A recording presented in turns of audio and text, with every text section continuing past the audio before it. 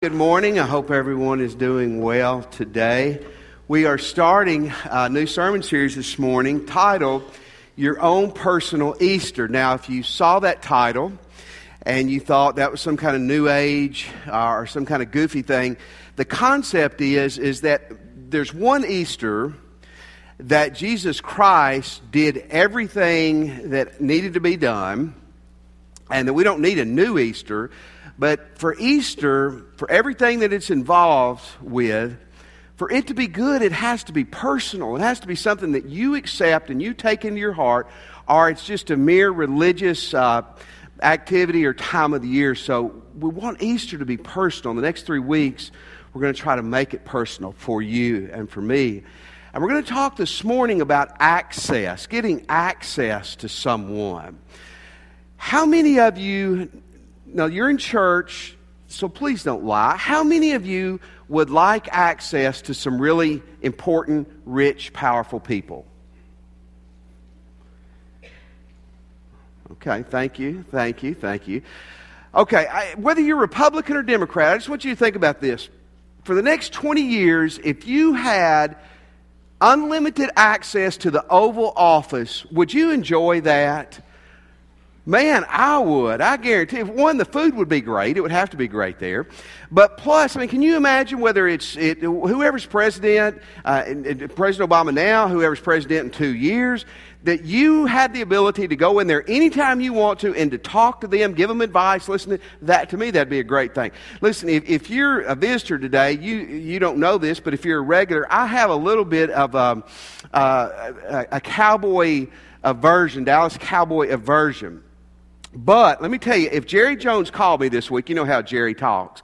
Jerry, Chris, this is Jerry. I own the Cowboys, and I would like for you to be a part of our team. If Jerry called me this week, and Jerry said, you can come to the owner's booth, that's the owner's booth at the stadium, and sit with me for every home game, I would miss 4 to 5 Sundays this fall. Because I would go, again, the food would be great. You kind of see where my mind's going, don't you? But I'd get to argue with Jerry. You would have a great, you'd have a great seat at an NFL game, and you'd have access, like him or not, to someone who's a pretty significant player in the world. I want to tell you this morning, in Matthew 27, something happened that gives you access. And by the way, I don't mean to burst your bubble, but Jerry ain't going to call you today probably, and he's not going to call me. And I don't think that you're going to have a hotline to the White House, but I'm going to give you something this morning that's even greater. But let's start with this. When Jesus died, things changed forever. When Jesus Christ died on the cross, there were things that changed forever. In Matthew 27, verse 50 is where we're going to be in verse 50 and 51. In verse 50, it simply says, and when Jesus had cried out, again in a loud voice, he gave up his spirit. Giving up his spirit means that he died. Now, I hope you'll come back next Sunday. Next Sunday, we're going to look at the crucifixion. And we're going to look at everything that was involved in the crucifixion, the brutality of it, and how horrible the whole process was. But we're also going to look at how significant that was for you and me. But this morning, I want us to look at verse 51. In verse 51, it says, at the moment, the curtain of the temple was torn in two from top to bottom, and the earth shook, and the rocks split. I told our early service, who were mostly older people, I said, this is where rock and roll began, and they didn't like that. But the rocks were rolling when Jesus died. Now, the key thing in there, it says, and the curtain was torn. And it would be possible for you to have read the Bible 100 times, even though that's mentioned in Matthew, Mark, and Luke, and especially miss the significance. Does this really matter? I want to tell you this matters in an unbelievable way. Now, I'm going to kind of walk you through some stuff that is really important. First of all, we're going to look at a picture of the temple. Now, this was the temple in Jesus' day. Leave that there for a minute, Brian. There were several temples talked about in the Bible. There was Solomon's temple had been destroyed, but this is Herod's temple, the one that Jesus would have gone to. This is a huge structure. All of this is considered the temple. And this area here, the temple area, encompassed about 35 acres. So think about 35 football fields, basically. It was a really big area. And this, for the Jewish people, man, this is heaven on earth. This is the most significant place on earth to them. This right here, we're going to go back and look at it in a moment. This is the centerpiece of our story this morning. This is where the holy place and the Holy of Holies, where the presence of God dwelt, was. Now, I want to show you a modern day picture of this same place. This is a cool picture too. This is taken, if you've read in Matthew 26, where Jesus is in the Garden of Gethsemane and he's praying and then he gets arrested. This picture is taken from the Garden of Gethsemane. And this wall right here is an ancient wall that Jesus Christ himself would have actually looked at, and I'm sure probably touched. When Cindy and I were in Israel, we looked to see if there was any, like Jesus was here, or whatever, but there wasn't a cross, or whatever. But now, this right here, and this is significant, this is where the Holy of Holies, the Wailing Wall, which you see on TV is over here, this is where the Holy of Holies and the holy place, the most sacred place in Judaism, was. Now, that's a Muslim mosque now. Now, this is chasing a little bit of rabbit, but not a bad rabbit. But when the Muslims came over and conquered Jerusalem several hundred years after Jesus' day, first thing they did is the temple had already been destroyed, but then they build their place of worship right in the most sacred place of Judaism. So just a little thought, if the Muslims take over Ruston, this could be a mosque someday. So, that's scary. But let's go back and let's look at the temple picture again. Okay, so this is what's called the Court of Gentiles out here. I don't know if anybody in here is Jewish by birth, but I'm not. That is where we would have hung out. That's the only place we could have gone. This is the place where Jesus threw down on the money changers. You remember they were cheating people and stuff, and Jesus really went off and he turned the tables over and screamed at them and drove them out with whips. Then you move into this area, and it's kind of hard to see here, but there's an area called the Court of Women. That's Jewish women and men could go in there. Then you enter another court. This is the Court of Men. This is where they watch Monday Night Football and stuff. The women couldn't go in here. Obviously, there was shopping done in here in the Court of Women. Little humor. And then, after you got out of the Court of Men, Jewish men, you entered an area called the Court of Priests. And that is only people that could go from that point farther were priests. Now, this is important. You couldn't decide you wanted to be a priest. You couldn't say, hey, I think priests make a good living. I went to my guidance counselor at my synagogue school, and he said you ought to be a priest. You had to be from the bloodline of Aaron. So for you, listen, this is huge. You, unless you were Jewish, unless you were from the bloodline of Aaron, you had a limited access to the presence of God. Y'all are looking at the green light floating around, aren't you? I see. Okay. We're done, and God said, go home and have a great morning. Okay, so now you enter into this place. In here, the first layer you walk in is called the holy place. Now, one priest went in the holy place every day to offer sacrifices. There was a golden altar there. There was a table that had the 12 loaves of showbread that every Sabbath was changed out. There was a 7 candelabrum, beautiful candelabrum for 7 candles. If you know the Bible, in Luke chapter 1, Zechariah was this older man who goes in there. You were lucky if you were a priest, you ever got to go in there. It was chosen by Lot. He got to go in there. While he's in there, he's like 75, and an angel shows up and tells him he's going to be a father. That's not a great thing to hear if I'm 75 and I hear that, but that was a great thing for him. But beyond the holy place, which one priest went in daily to offer sacrifices for sin, is the Holy of Holies. And the Holy of Holies is the most sacred place. The Holy of Holies, listen, this is so big. The Holy of Holies is where God's presence dwelt. And in Solomon's temple, the Ark of the Covenant. How many of you ever heard of the Ark of the Covenant? You may not know anything about the Bible, but you know who Indiana Jones is, correct? He was looking for the lost what? The lost Ark, the Ark of the Covenant. In there, in Solomon's temple, sat the Ark. Now, in 587 BC, 580 years before Christ, the Babylonians came in, destroyed the temple, and took the Ark. So in Jesus' day, there was no Ark in there, but there was a stone that sat where the Ark was, is a place of remembrance. And in that's where the high priest would go in there one day a year, only the high priest. You had to be from the tribe of, or your bloodline had to go back to Aaron to be a priest, and then to be the high priest, it was going to be very, very rare. So one person, one man, once a year, the Day of Atonement, Yom Kippur, got to go in there to offer sacrifices. The Holy of Holies is a place, it's about a 15 by 15 foot room. But separating the holy place from the Holy of Holies was a curtain that we're talking about this morning. This curtain is unbelievable. Let me show you how long it was. The curtain was 60 feet long. Now, here is a pretty good guess, following the green light. From right here to that back door, turn around, look, that's about 60 feet. So this curtain was about that long. It was about 40 feet wide. So the curtain from this wall to that wall is about 40 feet. So I want you to think about this. This is a huge curtain.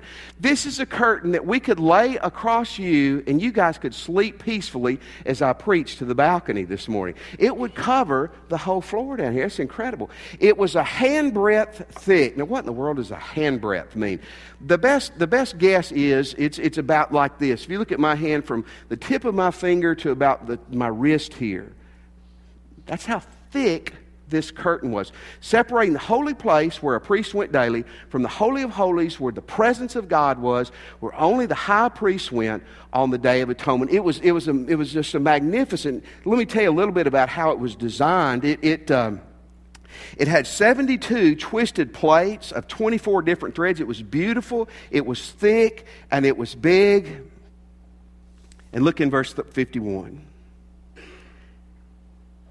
At the moment that Jesus died, the curtain of the temple was torn in two from top to bottom. Scholars say that if you took a team of horses on each side, a team of horses, normally you think of two horses. Horses are powerful. They could have ripped that apart from the bottom to the top.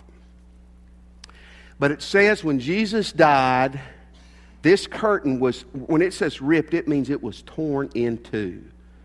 From top to bottom, that only God could have done that. And you still may be saying, get to the point. What are you trying to say?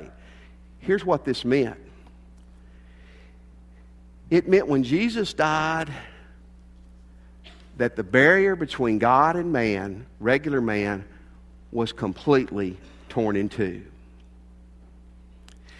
What it meant was that what separated the presence of God, listen, from you and me and everyone in this room, that curtain, that holy place, was destroyed. And so let me give you the last big fundamental thought on this. This meant that you and I have total, unlimited, personal access to God. Can you say amen to that? Can you imagine? You're a Jewish person. You're a non-Jewish person. 2,500 years ago, you can have a relationship with God, but it's from a distance because only the high priest can go in the presence of God. And when that curtain got ripped in two, what that said is that you and me, no matter what our past is, no matter what our present is, if we're willing to get squared up with God, that we have total, personal, unlimited access to God Almighty. Is that not awesome? Well, I need to clean up before I can go to God. You can go to God. Well, I need to get a degree in the Bible, or I need to read the Bible more. I need to know more. That curtain was ripped in two to say that you and me have unlimited access to God. I want to give you 3 ways this plays out in your personal life. 3 ways. Number 1, it means that you can go to God in prayer. You can go to God personally for prayer. Now, folks, you ought to get other people to pray for you. You ought to get your friends to pray for you and to pray with you. You need to learn how to pray more and better. But I want to tell you one of the greatest untapped resources in your life is the power of prayer.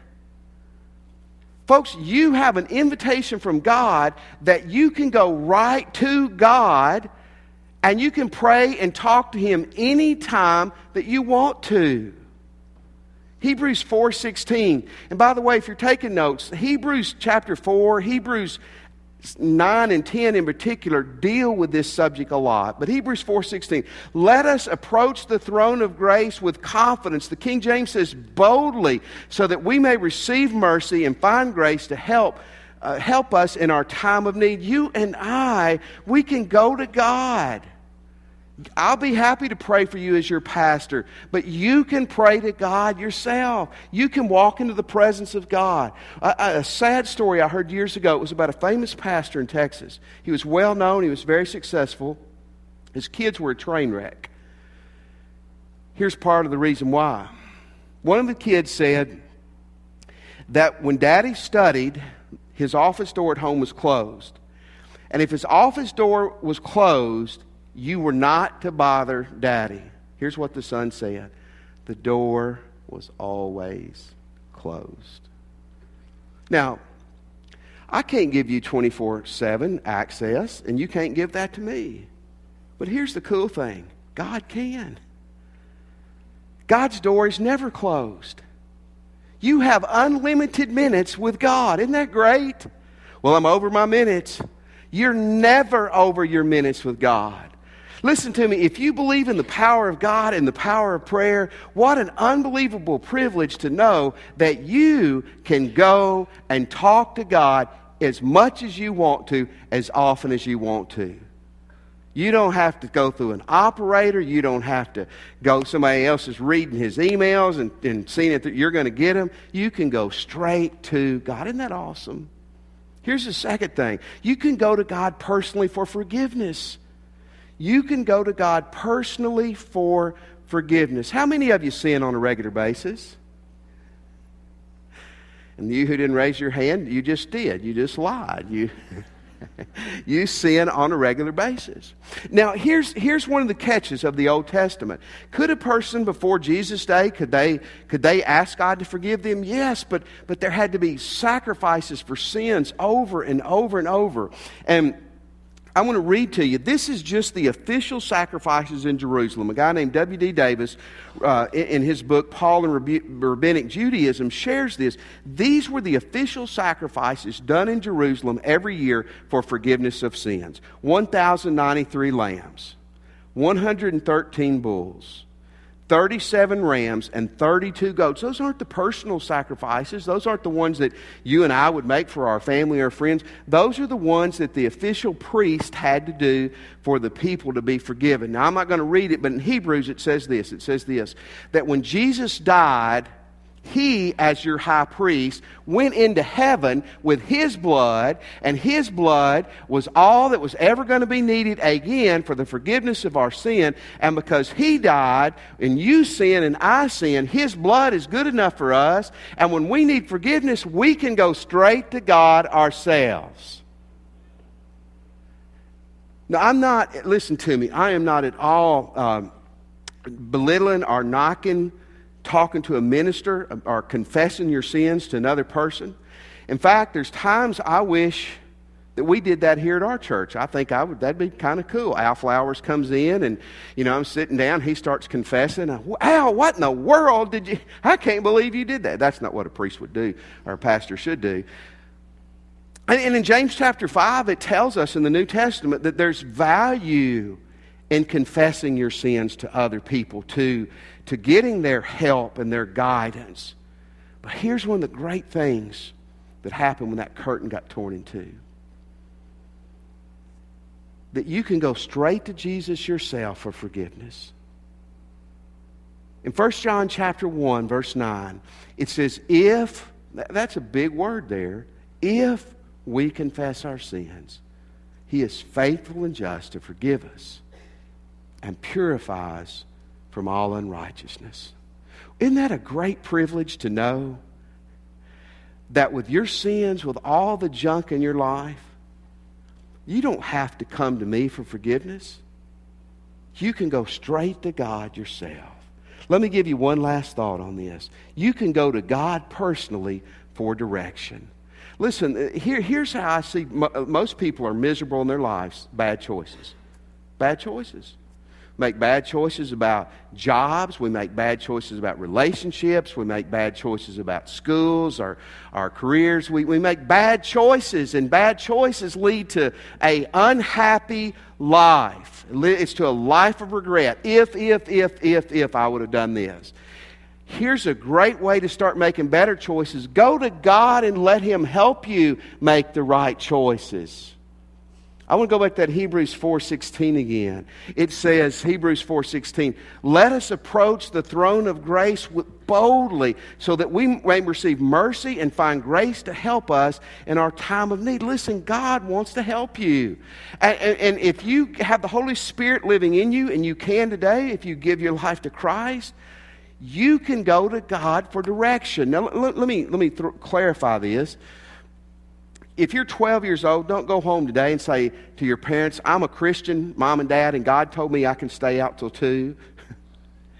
Because this doesn't negate authority in our lives. It doesn't negate leadership. You got a person who's been a Christian 50 years and who's mature in their faith, and then you have another person who's a Christian who's 8 years old. That's awesome. They both have the Holy Spirit and access to God, but that doesn't negate common sense there, does it, or wisdom? But here's the bottom line with this.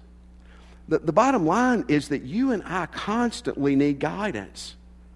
We constantly need to know what the Bible says about our lives.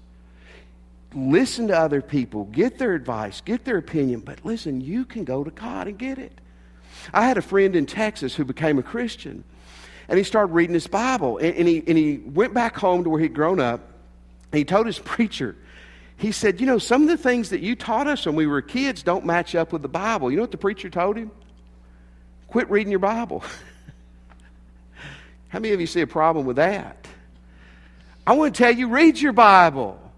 Read your Bible, because as a Christian, you have access to God who wrote the Bible. He can help you understand it. When I was a young man, when I was about 21 or 22, right when I was getting out of college, I was a young Christian. I was trying to make a lot of life decisions, and I wanted my parents, especially my dad, I wanted them to tell me what to do. I wanted them to say, this is the job you need to pursue. This is the career you need to pursue. And they would give me help. They would give me biblical boundaries. But my dad would always kind of push me and say, you've got to go to God to get the answer. Here's the great thing. You can. You can. When that curtain was torn and the Holy of Holies was exposed, that was God saying the way to His presence is open for every single one of us. I want to talk to you just for a minute about the stars. The stars. Dim the lights just a little bit, if you would, there, Brian, my boy. That's a picture, and this is going to tie in, I hope. That's a picture of a night sky. Astronomers say that if you were to go to the right place on the planet, which would be the northern or southern hemisphere, on a cloudless night where the moon was not out, with your naked eye, you could count about 9,000 stars. I'm ADD, I'd make it to about 55, but those of you who aren't or who are on medication could make it to about 9,000. How many stars are out there? Well, in our Milky Way galaxy, our Earth is in the Milky Way galaxy. Now listen to this, follow this. Astronomers say that it contains about 4 billion stars in our galaxy. 400 billion stars. A little bit of a difference. 400 billion stars. Now that's a picture of space from the Hubble telescope. That's a little different, isn't it? Now listen to this. According to our astronomers, there may be up to 170 billion galaxies like the Milky Way out there. Milky Way galaxy that the Earth's in contains 400 billion stars, 170 billion galaxies in the observable universe. They say that if you started in Ruston and you traveled at the speed of light, which is 186,000 miles per second, and you went 13 billion years in any direction, that's the observable universe. What do they think? How many stars are out there just in all these galaxies? Somewhere around 1 septillion. What's a septillion? Well, it's 10 with 24 zeros after it. Wow. Genesis 1:1, it says, in the beginning, God created the heavens and the earth. I want you to think about this. You believe the Bible, and I hope you do, that God spoke it and that happened. Think how mighty and magnificent our God is. And that same God says to you this morning, my office is always open. You have full, complete, personal access to me 24/7. All that happened when that curtain got ripped in two. I don't know about you, but I think that's pretty awesome. Let's pray.